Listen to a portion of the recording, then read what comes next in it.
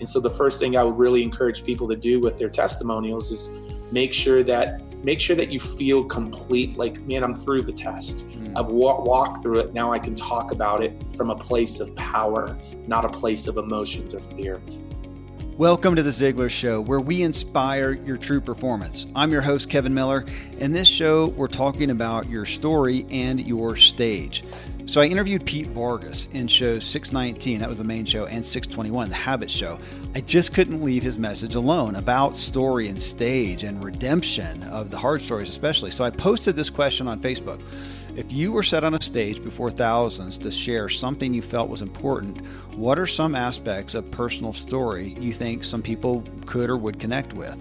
Well, we got really in-depth, heartfelt testimonials here, and I had Pete join me in the live Q&A to help folks understand how to share their stories and struggles and just really connect with people and leverage value for everyone. It was an incredible conversation. Pete's just amazing. His insight is tremendous, and you'll be inspired and empowered from this conversation. Remember, right now he has a workshop happening that we all at Ziglar are involved in. It's the 1 hour launch where he's helping us clearly communicate our stories and stand out even in the most competitive markets.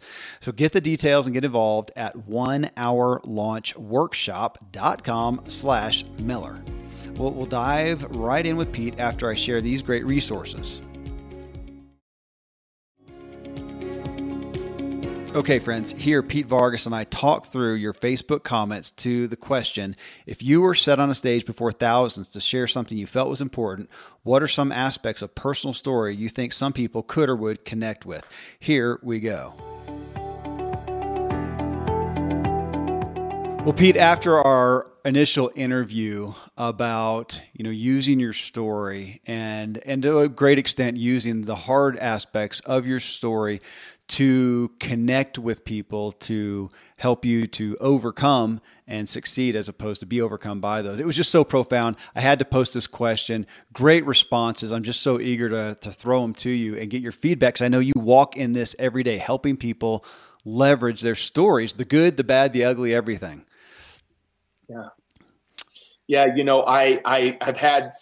talked to a few people since that day, and it's been really cool. I've had some really powerful folks from your community reach out via Messenger, and it's been really cool to just see I had a couple of friends who heard it and text me and shared one of their stories. And so it's been really meaningful. So thank you for having me. Well, my honor. And I just thought what a great opportunity for these folks and for everybody listening to hear true examples of these are what people are dealing with and how you have seen people use these for the betterment of all. So here, let me just dive in. So Tim Dagley here, he says, I had no control of my birth defects and surgeries that transpired, which was a removal of his right testicle at age 12. Then not telling the truth, my truth, and running from it for years.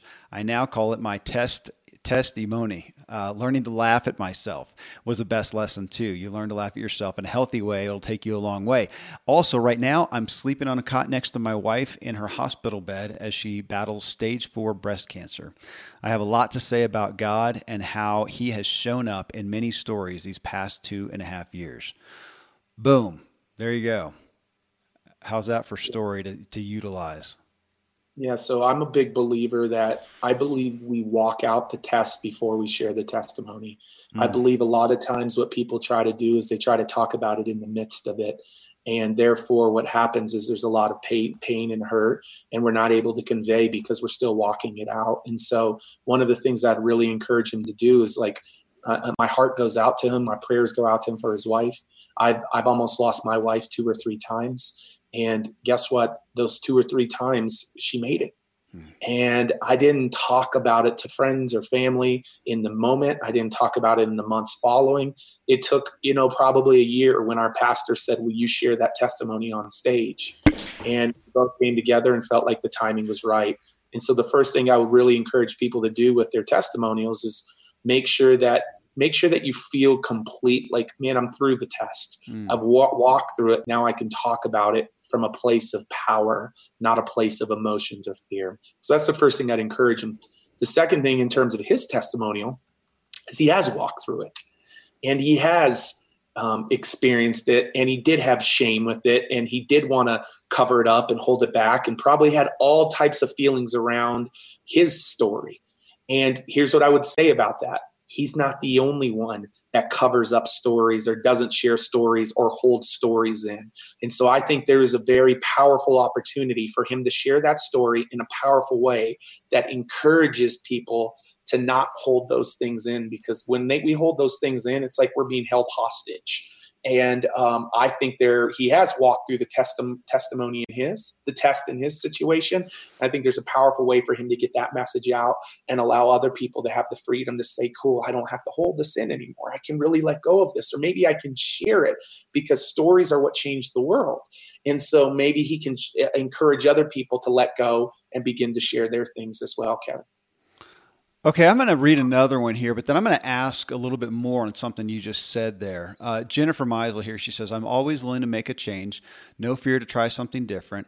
But the things she's dealt with are how to enjoy being single, how divorce rocked my core beliefs about myself negatively and positively, how I'm constantly dissatisfied with my life, weight loss struggles. So just, again, a lot of people just gave bullet points of things that they have in their lives.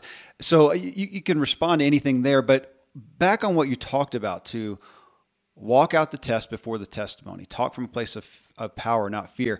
I mean, I've also witnessed so many people who have had things in their lives that they have gotten past, but they struggle with feeling confident enough to speak on it, because they feel like they're always still dealing with it. Like they've never arrived. And I assume that there's a balance there that you see on one, that you're still struggling with it. You need to come out on top a little bit more, but two, you may never be perfect either. So at some point you've got to talk to us about that a little.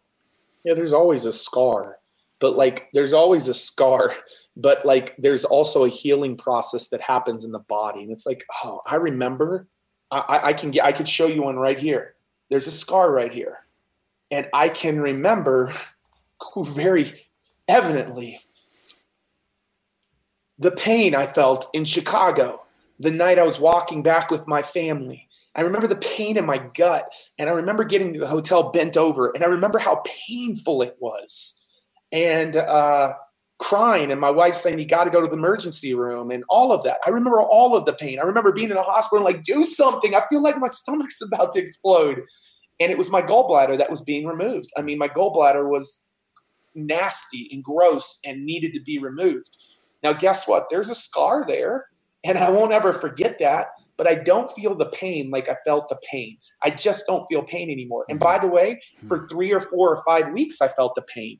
And I was in the gym. And I would be like, oh, it kind of hurts. It kind of hurt. Oh, pain's going away. Cool. The scar's not going away, but the pain's going away. I'm just telling you, we all intuitively, it's the same thing spiritually. When that pain is gone, and it's the pain, that awful pain that you felt in the midst of your story has gone away, you're at a place where you've walked through the test. And now it's just the fear monster in your head, or the enemy, as I call him, in your head, saying, you're not ready. You're not on top of this. You're not. Yeah, I'm ready. I'm lifting again. I'm doing full things again. I'm back in the gym again. There's nothing stopping me anymore because the pain is no longer there. It's the same thing with your stories. I believe once you get through that pain, and when that pain is no longer there, if you haven't gotten through the pain, I'm going to encourage you to go get help. And I'm going to ask you to get help, and make sure your wife, your spouse, your friends, your community, your church, your pastors, whoever help you. And what I don't want your audience to hear when you're walking through that, I'm not saying don't go share it with people in your inner circle in your life. Yes, get their support, but it's not time for you to share it on a stage in front of other people, because you're still in the pain. And I want you to get through that pain. And when that pain is gone. I do. I know when it's gone. And does that make sense, Kevin? Absolutely. And it takes me back even to what Jennifer wrote here. And she talks about how to enjoy being single, that you're saying, well, are you enjoying being single? That's a place to speak from, as opposed to, one of the other things she says here is how I'm constantly dissatisfied with my life. That sounds like a current place that she's in. When you read hers, it sounded more current to me. That's exactly what resonated with me. And so she's got to walk through that before she begins to share it with other people. And on the other side one day, she's going to be able to have complete freedom around, and no guilt. There's no guilt or shame or condemnation in what she's gone through with the divorce. In her own internal being, there might be, but one day when she's on the other side and feels some freedom in that, she's going to be able to share that and impact people who are walking through that. That's the beauty of this journey. It's like, find people who are 4 or 5 steps ahead of us and learn from them and engage with them. And she's going to be that person for a lot of people. But right now, I would encourage her to find that person who actually walks that out in joy and peace.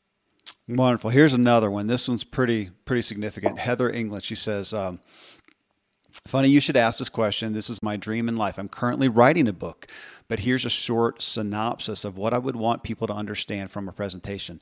The topic, adversity caused by self-hate and how to overcome it. The main catalyst for self-hate personally was being constantly bullied as a child, enduring emotional abuse regularly, and multiple sexual assaults. The outcomes from that self-hate were substance abuse and addictions, self-mutilation, sex addiction, weight gain of 90 pounds, health problems, and more. And so overcoming that self-hate through developing self-esteem, she's eating mostly natural plant-based food, limits processed foods and drinks. She exercises regularly. She spends time in nature. She's practicing forgiveness, finding the positive in every negative, reading and writing, helping others as much as possible, and following a routine. How's that? Yeah, so I guess I'm. Tell me what. So she's on the other side. She's on the other side. Sounds like it. Yeah. She's on the other side, and now to be able to share where she's come from and where she's at. That's if you go back to the podcast, I talked about the ordinary and the extraordinary, and ultimately that's the place when we've gotten to that other side where we've got some victory over it and freedom over it. But we were also once there in those people's shoes and walked in their shoes. People just want to understand. They want to connect with you through your stories. And then as they connect with you through their stories, which she will have there's a powerful one there. They also want to understand how to move to that place in their life. And now she has that because she's on the other side. And so it sure sounds like she's ready to be able to share how she moved from where she was to where she's at today. Yeah, I agree. Roger White here. He says, my stepson at age 15 was injured in a high school wrestling match. Due to the injury, he immediately became a quadriplegic. He's gone through surgery and hundreds of therapy sessions, including stem cell therapy in Switzerland. His life and our perspective has forever been changed. 4 years later, he was able to walk across the stage with the help of an elbow walker for his high school graduation. He's now a sophomore in college, gets around via a wheelchair and a van that he drives with hand controls. He aspires to be a speaker, helping people that have physical limitations to challenge them to keep going. As believers in the power of prayer, we created a Facebook page called Prayers for Hunter Garston. His journey has been prayed for and followed now by over 19,000 people from 44 countries around the world. That's a big story.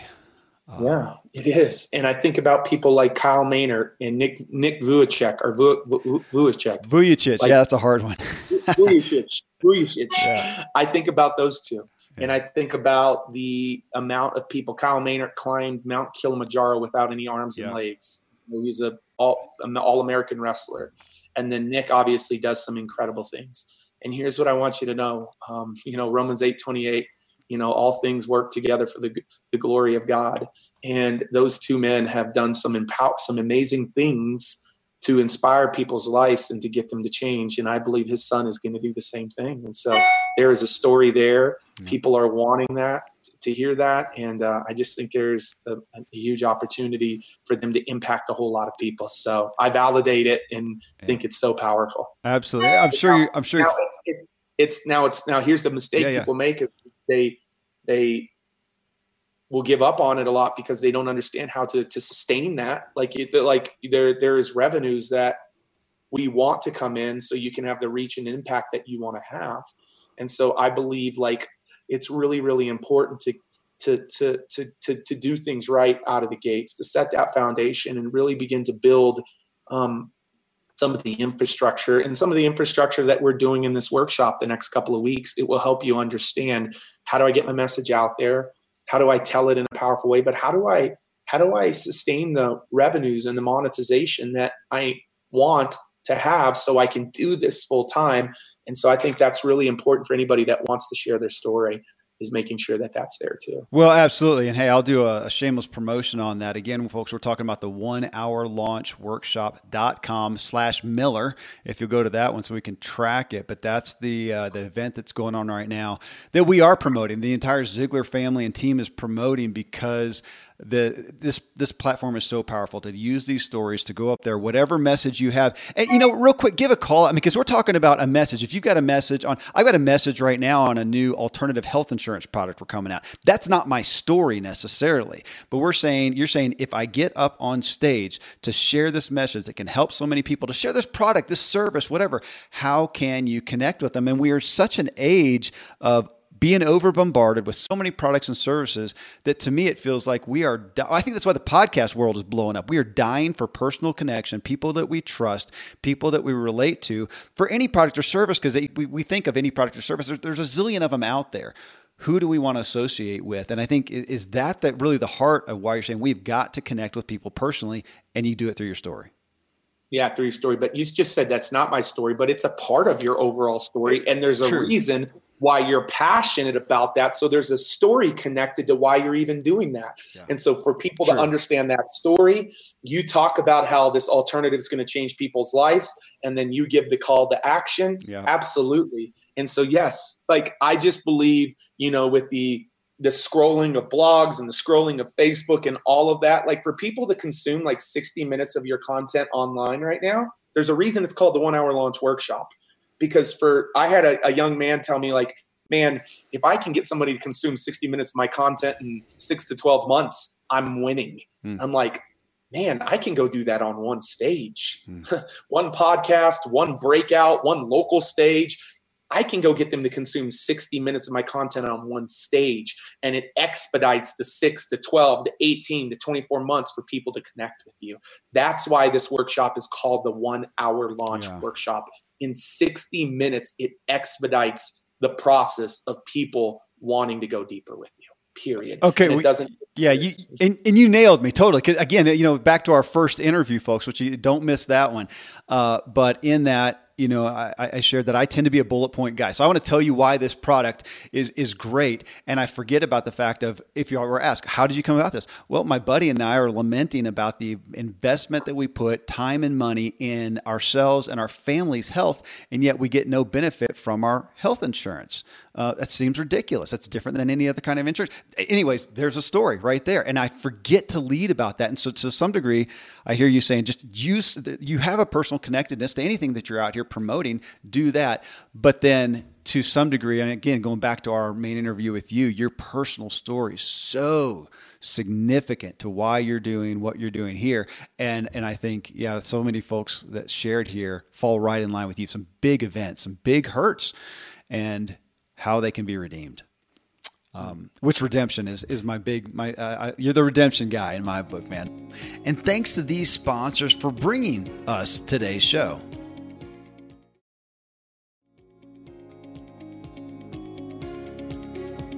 Okay, Joe Pellerito here. He says his tagline here was live big, love big, and adventure more. He had 2 sudden deaths, a sister and a friend, and it's reminded him to act now. I'm sad for the losses, but I'm happy for the lessons learned. He says we also gained a family through an open adoption after infertility. It's my son's 13th birthday today, and we celebrated it with his birth parents, birth grandparents, birth brothers. He says his birth parents actually stayed together and were later married and had 2 more sons, but they're celebrating that. And that there's just hope in their marriage. After 18 years of this journey throughout these challenges, he says his marriage has never been sweeter, and he's learning to take responsibility by always looking in the mirror first, even when it doesn't feel like it. What you do now will bloom later. So it sounds like Joe is coming out on the other side here. Yeah, man. I love that he has his mottos. Those 3 points could be the 3 points that he talks about and gives stories to connect to those 3 points. And there's a reason he used the word adventure. Maybe he is an adventure type of guy. And so maybe that's one of the things that allows people to be able to experience what he's experienced in life. And so he might be able to go share that message with pastors or CEOs or entrepreneurs and help them understand that. And then it might be where his call to action is come spend 4 days with me in an adventure type of situation where we allow you to be free and have freedom. That's the perfect alignment of a talk that is his story coupled with an experience that he can provide that's in alignment with his talk.